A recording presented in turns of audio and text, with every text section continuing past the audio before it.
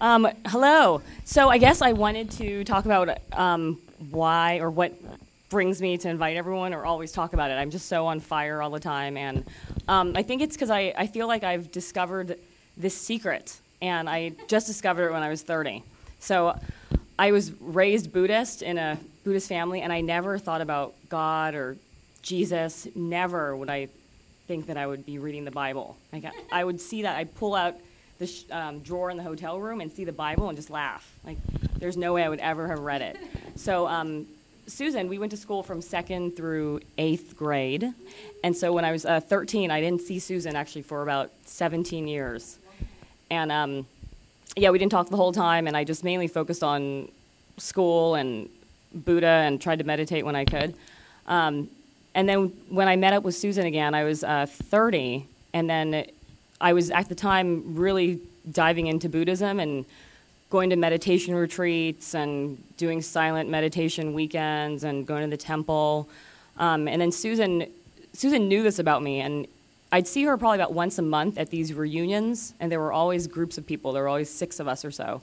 And Susan would always mention, yes, why don't you come to my church? And she'd throw it in, and then I remember just thinking, yeah, that's not for me, God's not for me, or Jesus isn't for me. But Susan kept on inviting me every month. And she'd just throw it in there. And then one time we finally, she invited me to dinner, actually just one-on-one. It wasn't this big reunion that we were having. And then she shared with me her story about how she was angry in the past and hurt and broken. Sorry, Susan. I know you're fixed now, but... and then hearing that actually completely touched me. And that was the turning point that actually made me say, hey, let me give this a try, because I was hurting, and I know that everyone is hurting in their own way, but no one wants to wear it on their sleeve or talk about it ever. And so when I reach out, or when Susan reached out to me, that changed my life. And since then, it's been probably 2.5 years, and my life has tremendously changed. And my just knowing God and having a relationship with God and Jesus and having someone to pray to and talk to and connect with has improved my self-esteem and my days and my overall happiness. I was so lonely and empty before, and not to speak badly about Buddhism, it just wasn't for me. I could not be mindful and be in my own head. It was just too isolating for me. And so this, just how it's changed my life, I feel this urge.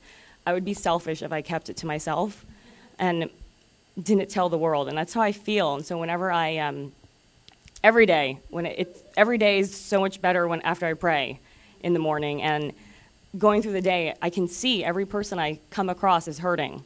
They won't say it, but I know they are, and it's probably in my job too. It is my job to bring out your depression and get you to to talk about it. So I'm talking about it at work with patients, and I'm talking about it with friends, and everywhere I go, I'm always talking about feelings. And I see that everyone is hurting, and everybody's lonely and so isolated. And it can be the nurse, it can be the hot guy sitting next to you who you think has it all together.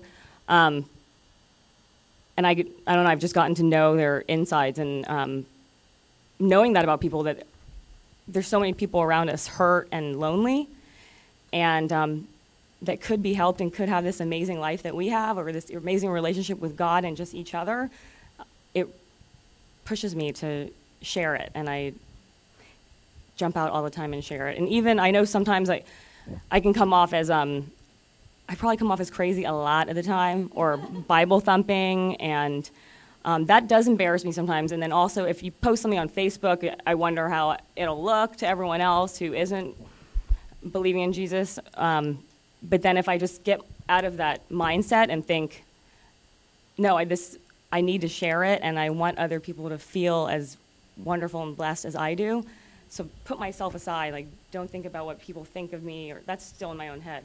Or think about someone's going to laugh or say what a Bible-thumping crazy person, because the truth is, you're not, and we're not.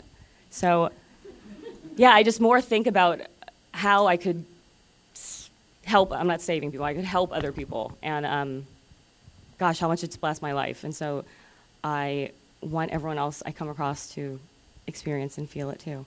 So yes, that's it. Oh, and then did you want me to, so what I usually do, I guess my method,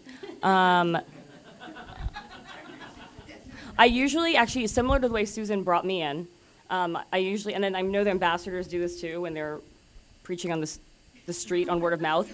If we just ask someone or talk to someone, even if it's someone on Facebook you hardly ever talk to, just ask how things are going, and then they'll usually say fine, fine, and they walk on because people, or how's your day, how are you? Everyone just says fine and they nod and they leave. But if you really stop and ask, no, how are you doing?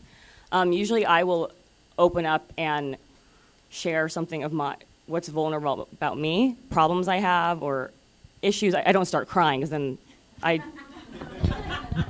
they couldn't cry. But I usually actually share something really hurtful in my past or in my own life, an insecurity I have, and then that I've gotten a lot of friends that way too. But that it actually warms people. Yeah, Justine. So it warms people, and that's the way Susan actually got me, because out of all the girls, we've had a reunion from when I'm battling, but I didn't talk to her since I was 17, and when we had a reunion, there's about 10 girls that always get together, but me and Susan are the ones that are closest, although I'd never really talked to her in middle school. And the way we shared that was because we shared hurts and difficulties in life. And so, letting my guard down and revealing to people that my life is far from perfect and my life sucks and I'm scared actually allows people to also hop in and feel safe and comfortable, like they can get to know me on a different level. Because I think it's scary when you walk around and you look at other people, they look perfect and they have it all together, a nice car and nice abs, Gary. It's intimidating. But then when people know that you are hurting, they will divulge their secrets also, and then suddenly I have people crying and talking about their mom or dad, because everybody has insecurities, everybody's scared, everybody's seeking love and approval. So once I have that person divulge that, I share with them how I completely felt like that, and how God has changed my life, and I see for a fact, I prescribe medications all day for depression and anxiety, and it can only bring you a person like a third of the way. I definitely feel if you have the biological disease, it'll bring you a third of the way, but how do you get the rest of your 66% in life fulfilled? And that's with people and God is a huge, huge, huge rest of it. So I would be doing a disservice and keeping a big secret if I didn't tell people. Thank you. That's it.